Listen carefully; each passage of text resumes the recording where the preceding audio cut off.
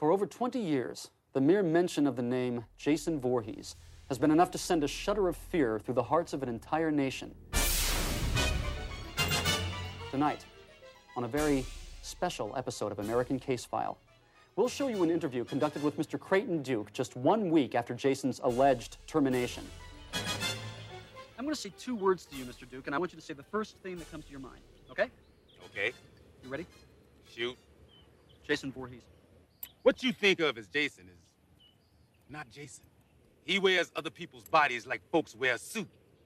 Jason Voorhees, the true Jason Voorhees, is something you and I have never seen before, Mr. Kim. A little girl in a pink dress, sticking a hot dog through a donut.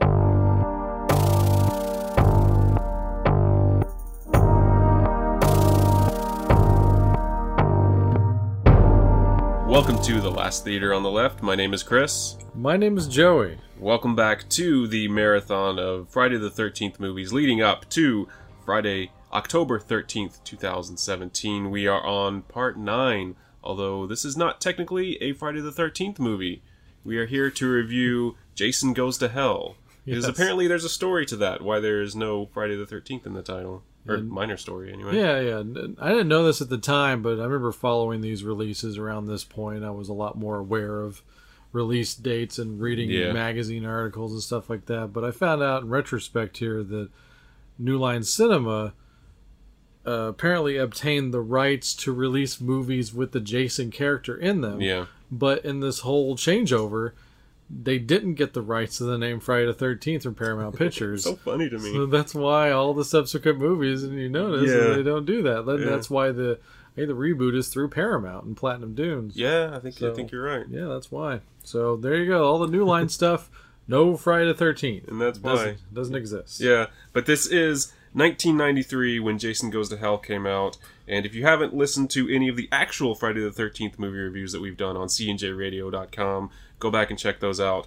But we're here. This is the biggest gap between the movie releases. This is 4 years after Manhattan. Yeah. And they previously, what was the only time they skipped a year? I think there were 2 1-year or gaps of 2 years. Okay. And then this one is a 4-year gap. But other than that, it's been almost every single year throughout the 80s they released a Friday the 13th movie. And then when they got to the 90s, it wasn't until 93 that they got this one out. And the timeline is it has to take place in 2000 something. Yeah. Because of the time jump that happened with 7, like that pushed it way into the 2001. Yeah, into 2001. It won't matter in Jason X because you're right. Yeah, the time jump is huge in that one. Okay, so a little bit of catch up here, Chris. Answer the questions if you know the answers. Okay, I'll try. I have a lot of questions after this movie, and I'm not sure I have all the answers. So. All right, what happened between? And we haven't read the supposed comic. What happened between 8 and 9 here? How did Jason become a full-grown boy again? Well, this just kind of does confirm my theory that the end of part 8 was a delusion. The kid Jason in the sewers after the toxic waste washing through New York, like we talked about that silliness. All of the kid Jason stuff, they weren't actual kid Jason ghosts or reverting back to his kid form. It was actually a delusion all in the head of the main character. And so this just proves my point, because Jason starts at the beginning of this movie as a full-grown guy. His head is all bulbousy and like it's grown and it's going almost around the mask. The mask is shriveled. So in my estimation, the toxic waste thing, this is their nod to the toxic waste thing. Oh. The mask is actually what we saw at the end of part 8 wasn't what in reality had happened. In reality, he got sort of mangled by the toxic waste. It caused his head to kind of bubble out a little bit and grow and deform in this, because that's what toxic waste does, right? Oh, so they lucked into the fact that a newborn mother had abandoned her baby and he switched out in the last second and ran away. I'm telling you, it was a delusion. Oh, come on. The kid was never there. And it wasn't a baby. The kid was like 9 or 10 years old. Okay, all right.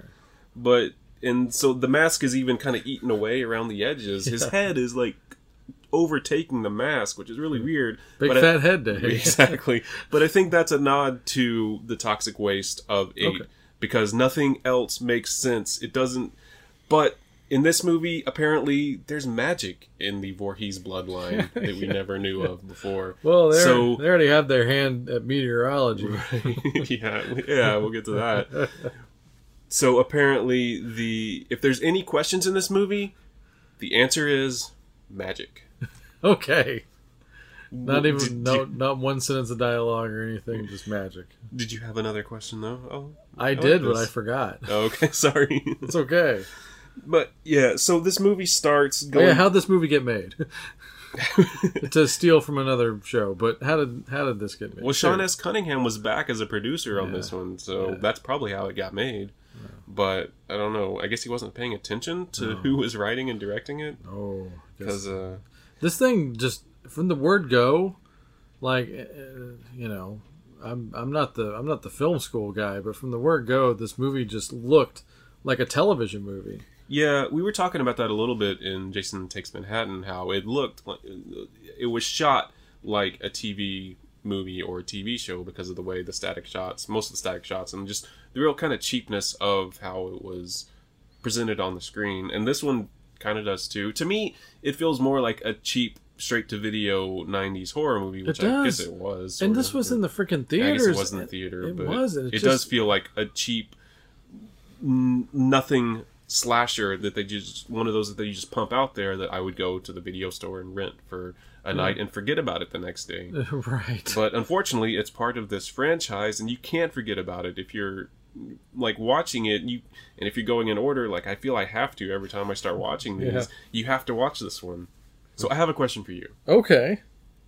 If this was not a part of the Friday the 13th franchise, of the Friday/Jason franchise, and the main bad guy was not named Jason Voorhees, if it was just some other random killer dude with random family, would you enjoy this movie? No, because it's already been done before. I was going to make the joke that when you said we were going to watch a movie about the killer that jumps from body to body, I'm like, cool, I haven't seen Shocker in a while. Right. Yeah. Yeah. But this is a bad movie. It's been done.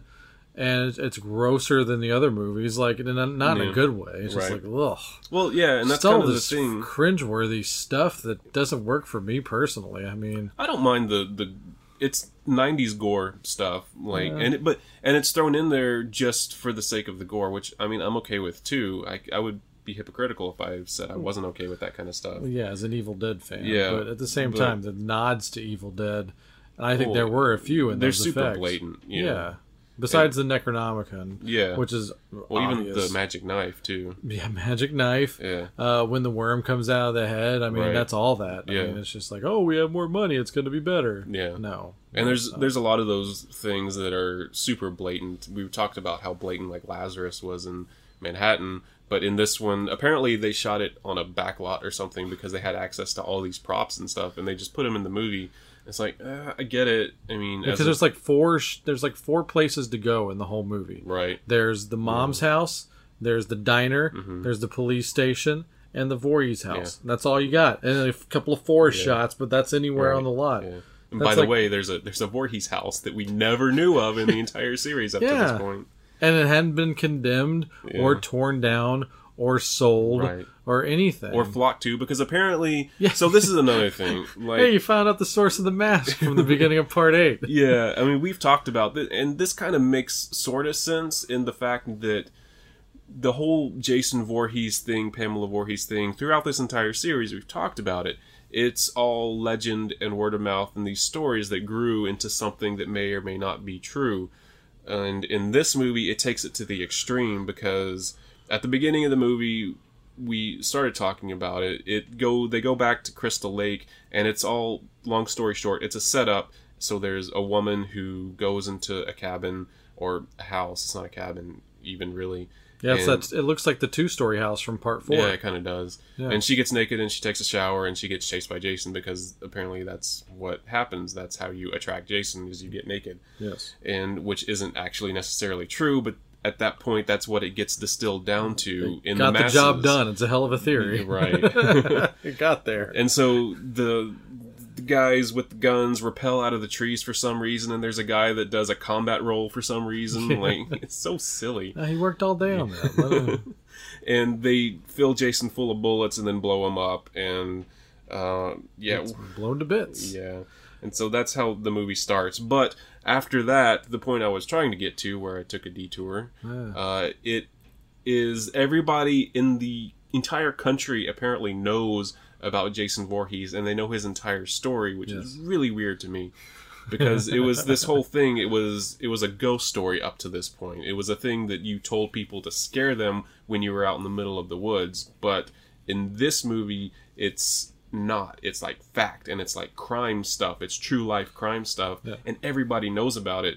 And so it just felt really weird. But there's a celebration at the diner that you had mentioned, where all Jason 12 people in the town are celebrating the death of Jason, because only 12 people live in this town. Yeah, and they're celebrating, and they have the 2-for-1 burger deal with the woman whose name is Joey, by the way. Yes, and thank you, appreciate that. And she's doing the hockey mask burgers getting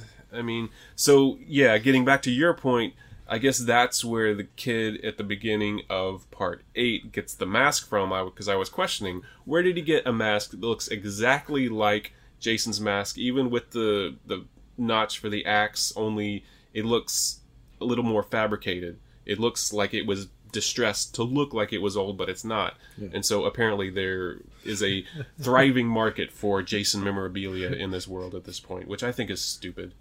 Yeah, it's a self-aware part of the series. There's only one self-aware gag, I think, in the entire run in the first 8, and that's in part 6 with the couple in the Volkswagen. And they were like, I've seen enough movies to know a guy in a mask. So this is the first part that all the way in, it's self-aware because of the crime story and the America's Most Wanted ripoff. Yeah. And all that kind of stuff. I would argue part 6 would be when the gravedigger was looking directly at the camera and was like, "Here's your stupid entertainment," or whatever it was. Okay. I think that's pretty self-aware as well. So elements of 6 had it. This one just goes all the way with it. Yeah. And I don't know.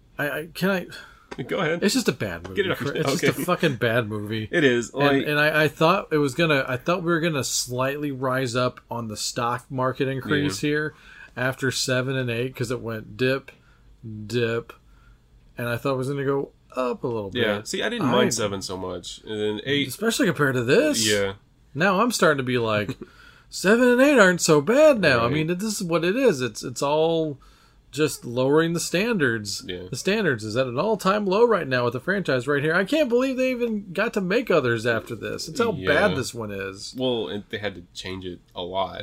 It was 10 is the last-ditch effort because they went to space for that one. So. Right. But I think we were talking about in part 8 how, to me, it felt like it was a different movie originally, and they tried to make it into a Friday the 13th movie by inserting Jason. And this one really is that, although they didn't even really try to insert Jason into it. They just put the name Jason on one of the characters they already had in this completely separate movie that has no connections to anything else. Yeah, he's in the first 10 minutes and like the last 10 minutes, maybe. He probably doesn't even have 20 minutes of screen time, but it's his movie for that first act and that last act, and that's it. Yeah. Because of the whole body swap thing. Yeah. So that's the thing. Like, just to encapsulate the entire movie, because I don't want to talk about the whole thing, because it's... No. But I want this to be a short episode, because it deserves to have a short episode. The whole deal with this movie is, for some reason, there is a thing where Jason can inhabit other people's bodies, and he has to do this because, as Duke, the bounty, Creighton Duke is his character's name, the great Steven Wilson, who deserves better. Definitely. And has done better. He is the magical guy who apparently knows everything about the Voorhees family. There's no background given about him. There's no reason for him to know all of this stuff that nobody should know. Nobody should know this stuff. But he knows it, and he drifts into town and talks about the only way for Jason or a Voorhees to be reborn is through their own bloodline, through the Voorhees bloodline, but he never goes into specifics about how that works, which confused me a lot, because towards the end of the movie, Duke says that Jason can't inhabit a member of his own family. But he's only reborn through his own family bloodline. So how does that work? And we find out later. Yeah. I kind of... I almost stopped caring by that point. Yeah. But well, I had you run it back because I thought I missed something, but I didn't. Yeah, this happened. I think this is the most times we're like, wait, go back. Yeah. We did it 3 times during this movie because we're like, no, we must have missed something because we were talking. No. Right. No, there's just... There's more holes in the plot line than in the goddamn burgers, Chris. You can make a whole other movie out of this 2-for-1 special. And here's another thing. The other big one you got to really look at in this is the fact that you got to go, even if you don't watch this movie all the way through, which I don't recommend anyway, but go watch the showdown at the diner. There are so many cinematic sins committed during, like, you know... I really am the guy that tries to turn my brain off to watch a movie and not break it down too much. Sure. There are so many bad shots and bad choices in that. And they like just, we're going to pay homage to all these other movies that did it better. Yeah. We got all these slow-mo action sequences. Yeah. We got our Terminator 2 shotgun shots. Yeah. And I mean, it's just all bad. But that is like, we were watching that sequence and I was like, what in the hell is going on? Yeah. I was like, can we turn this off now? It was confusing, it was dumb, and it was damn near pointless. Yeah, because it was confusing, and not in a way to where it made you feel like the characters, because you can do that. We talked about in part 8 when the scene in the disco where it was shot to make you feel the confusion of the character, even though it was silly and went on too long. There's a way to do that to make it work, but in this scene in the diner that we're talking about in Jason Goes to Hell, it's just, you don't know what's happening, and that takes away from the movie because the way it's shot, you don't see what you need to see to make sense of where people are in these locations and how they're interacting with each other. It all feels disjointed, and then people die, and you're like, wait, why is that person dead? And why are they I thought they were over here. And it's that kind of thing that it pulls you out of the movie because you're thinking so hard trying to make sense of everything. Yeah, and once again, this has become kind of my calling card in this series, the "Thank You for Smoking" reference. Yeah. A line should have been put in the script to make sense out of something. Okay, paying homage to one of my favorite movies ever, The Adventures of Ford Fairlane, where he complains about, your karate classes cost too much money, and then that's why she kickboxes this guy like really good later on in the movie. Yeah, the waitress. Yeah. So all of a sudden, the waitress is like a expert in weapons and hand-to-hand combat. This mousy babysitter burger diner waitress is all of a sudden Superwoman. Yeah.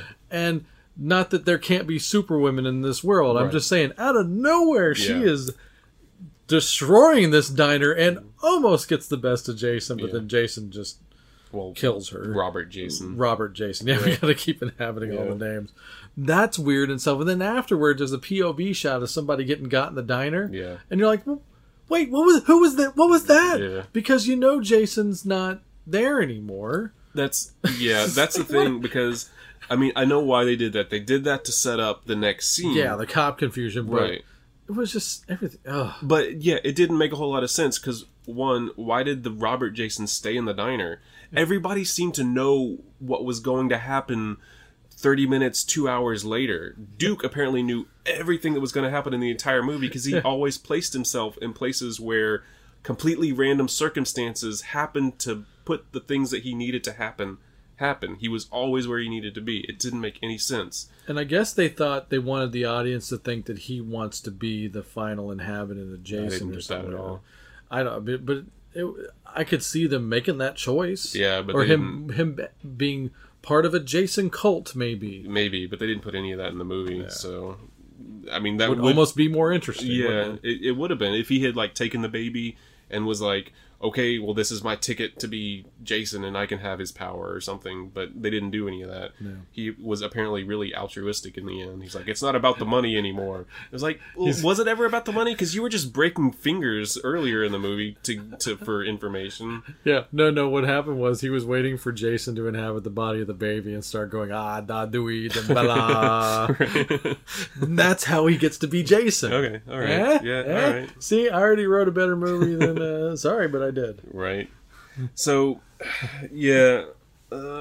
You got 10 minutes left, Chris. Do I? I'm capping this episode at half an hour, not just because of my time. I don't know if I can fill the 30 minutes, though, because I don't know. There's not a whole lot more, really, to say. Oh, the scene with the two cops that we were just kind of leading up to. Okay. So, the POV shot in the diner is the cop, Randy, who is the friend of Steven, who I don't like as the hero of the movie. Yes. I think he's terrible. It's one of the worst heroes. And this is one of the first ones where the hero, even though he didn't have a ton of screen time, but the default hero was a guy instead of a girl. It's always been a girl, but that kind of switches at the end. It totally does, yeah. Because she gets to have the final say. Yeah, so it's the final girl, like in all the previous ones. But up to that point, it wasn't like that. That would have made a terrible movie even worse had that guy gotten the kill shot in and not his freaking sister of all people. Right. But that's the thing, is like, that makes me, again, think that this idea was never a Friday movie because the lead character wasn't a woman. Gotcha. So, sorry, not his sister, his niece, I guess. Yeah. Yeah, his niece. Sorry, I have a correction. Yeah.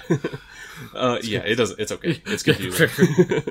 But okay, so the point with the two cops, Randy, the Steven's friend, is the one that gets inhabited by Robert because Robert chose to hang out in the diner and then possess him for whatever reason. He knew he was going to be there for whatever reason. Yeah. Because apparently Jason has precognition as well. So Randy, cop, and the chief cop both arrive at the Voorhees house at the same time with Jessica, who is the niece of Jason. Stay with me. Yeah. For some reason, no one else who has been inhabited by Jason has had the ability to speak. They're all like very zombie-like, and they kind of sway, and they just react to things.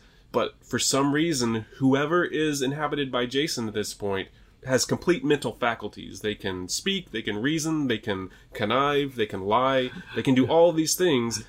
The only reason they did that was for the convenience of this 2-minute scene to give this little bit of confusion. But it wasn't confusion about who was Jason, it was confusion as to why can Jason speak now. It's the wrong kind of confusion. It confused the audience because they didn't know what was happening. It wasn't about confusion, about tension, about, oh, is he Jason or is he Jason? But Creighton knew everything.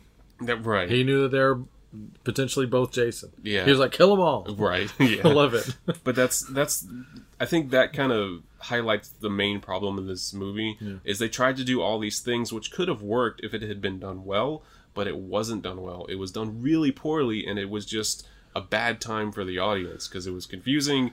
You didn't see many of the killing blows in this movie. You talked about gore and stuff, but most of it was one of the Jasons that the middle one, the Josh cop Jason that jumped into someone else, Robert, I think. After he did that, get your scorecards out. He started melting for some reason. Like, why did he melt? It's for the effect, Chris. Exactly. I mean, it was just for the effect. It's obligatory gore. Because he put his face on the wall and you had all the see-through goop coming off of his face. Okay, so that guy got inhabited by the coroner from the beginning. Right. The guy who was the funny cop in Big Lebowski. So trope of coroner or mortician or whoever, someone working with a dead body who eats and or drinks was in this movie. Oh, yeah. So lazy. So there's the thing, I know this gets brought up in Crystal Lake Memories too, about the homoeroticism overtone of the shaving scene. And I said, I don't have a problem with the scene because of that. I have a problem with the scene because that's supposed to be Jason. Right. And that is not, that is, when has that ever been Jason's MO? To like, I'm going to like do this weird mental torture of shaving the guy's mustache off before I inhabit his body. First of all, Jason never inhabited anybody's body before. Second of all, he doesn't freaking do this, Chris. To anyone, men or women. Like, he just doesn't do that. Yeah. I don't know. Yeah. It's a problem. It was convenient for the movie that they wanted to make, this stupid movie they wanted to make, but so they just forced it in there, you know? Ugh. So yeah, it didn't make any sense. And yeah, because there's no way that you can look back at the previous movies and have this be a thing, because they've went out of their way to show us that it's the same Jason in part 6 when they dig him up. They went out of their way to show that this is the same body of the person. So how did they expect people to even buy into this at all? Or did they? Well, we had to get to Freddy versus Jason somehow. Yeah, but there's tons of other ways to do it. I don't know. one sentence of Right. like description in Yeah. the script is all it takes. I don't know. So I have another question. So I have a question for you. Okay. I noticed that besides Freddy's arm, which was Kane Hodder has a real role for the first. I mean, not a real role. Obviously, playing Jason is a real role, but A role with his face. yeah, an unmasked, regular ass Kane Hodder is in this movie. How do you feel about those kind of things? Do you think that it's fine because he got a little bit of a shot and he's not in the movie very much, or are you like, that's stupid, they broke the wall? With this one, I don't really mind it so much. I think it's fine. I think it's good. I mean, it's kind of a reward for Kane Hodder to get his face on film. And he looks like he could be one of those guys. Yeah. He totally looks like a SWAT team guy. And the fact that Jason is completely under makeup and the mask and everything, you never see Kane Hodder's face. It's not like From Dusk Till Dawn when Cheech played 3 roles in the movie. Which I love. Yeah. And it's a ridiculous movie, but great movie. And that's breaking the wall, but you know why they did it, because it's part of the fun of this movie. It was intended to be this kind of trashy, turn off your brain, this is just go along for the ride kind of movie. Okay, so what were you going to ask me? I'm sorry. I didn't mean to interrupt. So, no, I'm making a lot of connections to Halloween, the franchise, with this movie. Okay. And so I want to ask you, as a franchise, up to this point, the Friday movies have all tried to make sort of sense from the previous movie to connect it to the next movie. They do it in the one after, and they go back and kind of smudge things and rearrange them to their liking in the next movie installment. But it all follows one timeline. It doesn't work so well, but in the Halloween series, they retcon and they wipe out movies and they say, forget about those, we're going to start anew here, and just don't think about that. And they've done that a few times throughout the series. Which approach do you like better?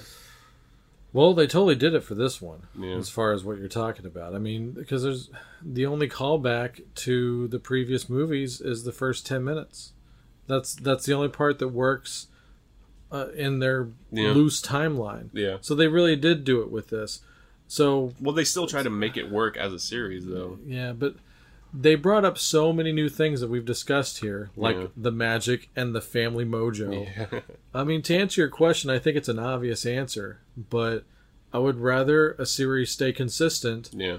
And anytime they say, "Oh, just forget about this" or blah blah blah, it's just lazy writing to me. It goes, it pisses on the fans. I mean, it really does. It shits on them or pisses or whatever. Both of it. Any All of it. defiling thing you can think All of. the bodily stuff. Yeah, and yeah, I'd rather a good writer, whether it's a new, young, hungry writer that could make sense out of this and not some jaded, soap opera writer that has written 1,000 scripts in their lifetime Right. and try to make sense out of why this guy's in a coma or whatever the fuck. So just get somebody that actually cares to write out of the hole that the previous movie puts you in. It can be done. Yeah. You could do it. You've had ideas for how to end this one, too. Sure. Yeah, so... I'm not even giving away my ideas for Purge sequels on here, because I think I have some good ideas.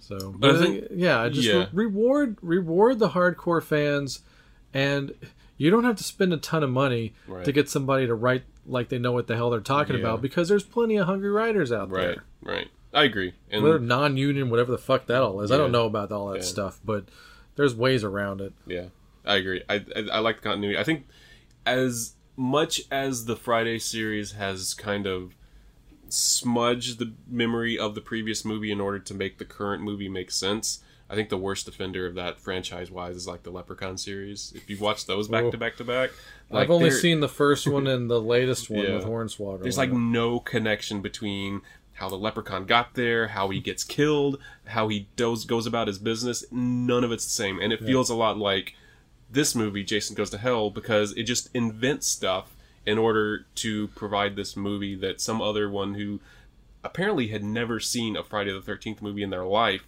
wrote this movie and just, I think this is a good horror movie. Well, we need a Friday the 13th movie. We just got this property. We need to make it. Sure. Well, this will work. It's obvious Sean Cunningham gave bullet points for the first 5 minutes and then he was out. Yeah. Where's my money? And I'm a big proponent of, if it's a good movie, then I don't really mind so much, but since this is a franchise, I think it should have more cohesion, and this isn't a Friday the 13th movie, in my opinion, but more than that and worse than that, it's just not a well-made movie in any way. The writing is terrible. There's so many characters. There's so many deaths. And it's so hard to keep up with it and keep track of everything. Yeah. And I hate to sound like indie film snob guy, because you know I'm really not. Yeah. But I resent how many times this movie has been seen just because of the company it's in. Because it's so bad, and it doesn't deserve to be watched by this many potential people. It just doesn't. Yeah, no. And there's so many other good movies with good original ideas, and this isn't one of them. Yeah. I mean, like, things like I was thinking about, I know we want to get out of here. Yeah. You're itching to get out of here.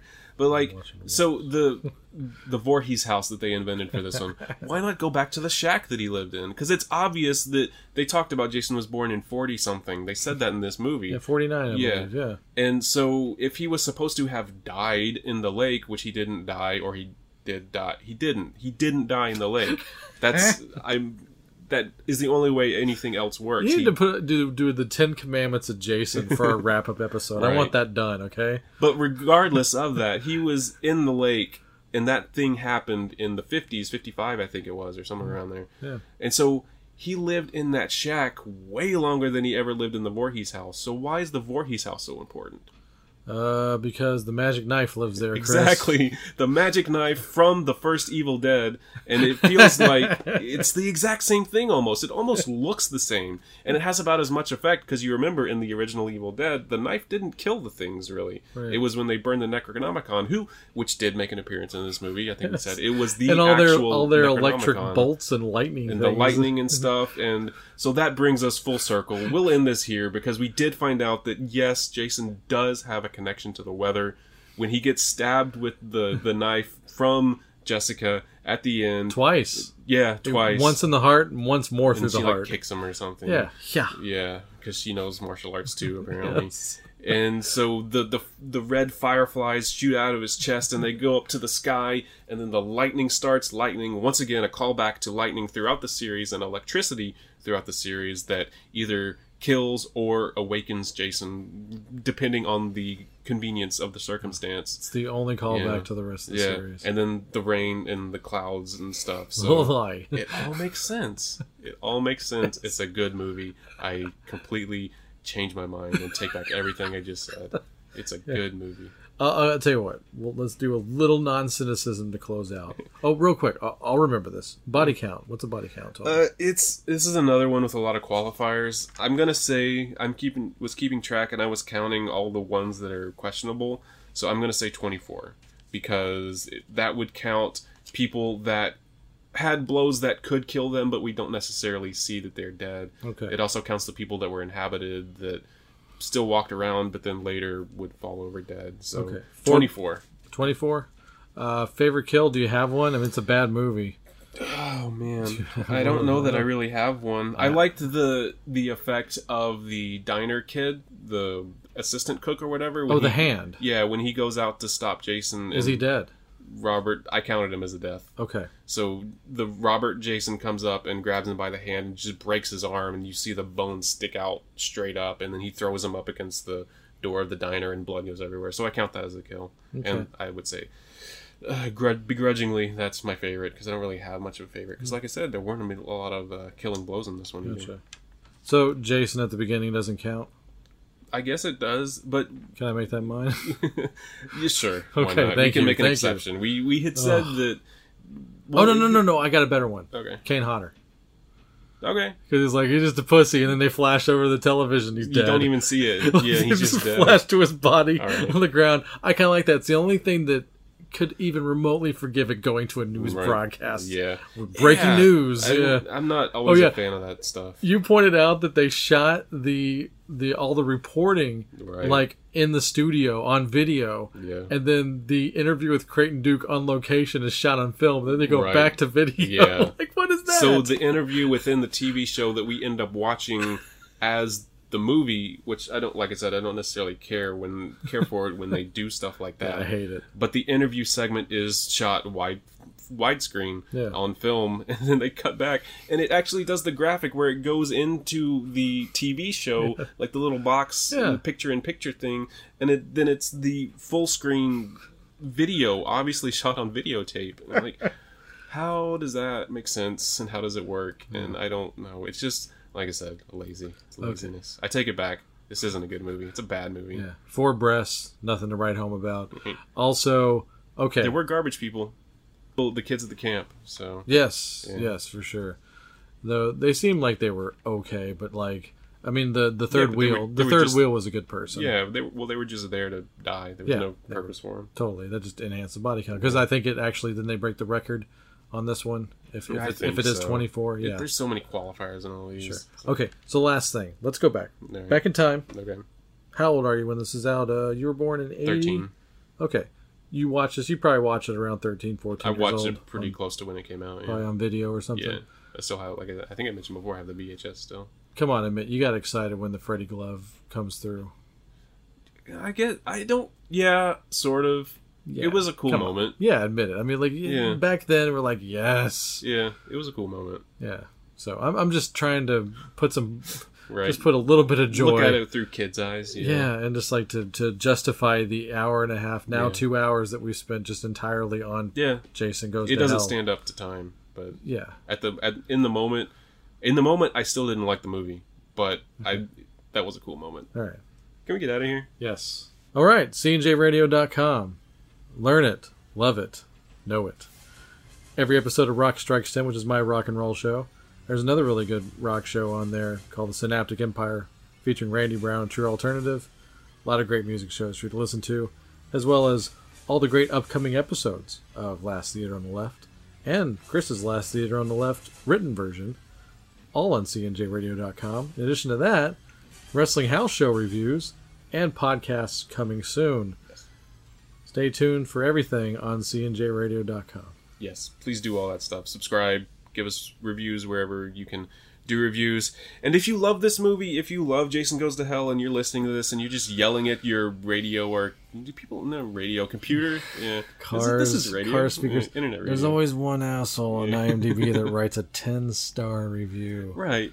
And this one's no exception. But I'm going to get into that more on episode 13. Yeah, but if you like this movie, that's fine. I'm saying go to hell. Joey will be the bad guy. But I've said before, I'll say it on every episode if I have to. Every movie has its audience, and so does this one. If you like it, that's great. I'd love to hear from you. So contact us on cnjradio.com. Tell us why you think we're wrong in our assessment of the movie. For healthy debate, go through Chris, right? Not through me. Not for Joey for this one, and probably part 5, I guess. Yeah, sure. Mostly this one, though. Yeah. But this is gonna be my 3rd watch of Jason X coming up. Yeah. So I remember very little about. I mean, I know a few things about it. Yeah, I remember it okay. But I'm gonna get the popcorn fired up, and especially for this one and Freddy Jason. I know I've said this a few times already, but I'm looking forward to the fun from here on out. The stock is definitely going up, guaranteed. This is the deepest valley, and so tune in next time for another hill as we go back up towards the end of the Friday the 13th marathon on the Last Theater on the Left. Bye.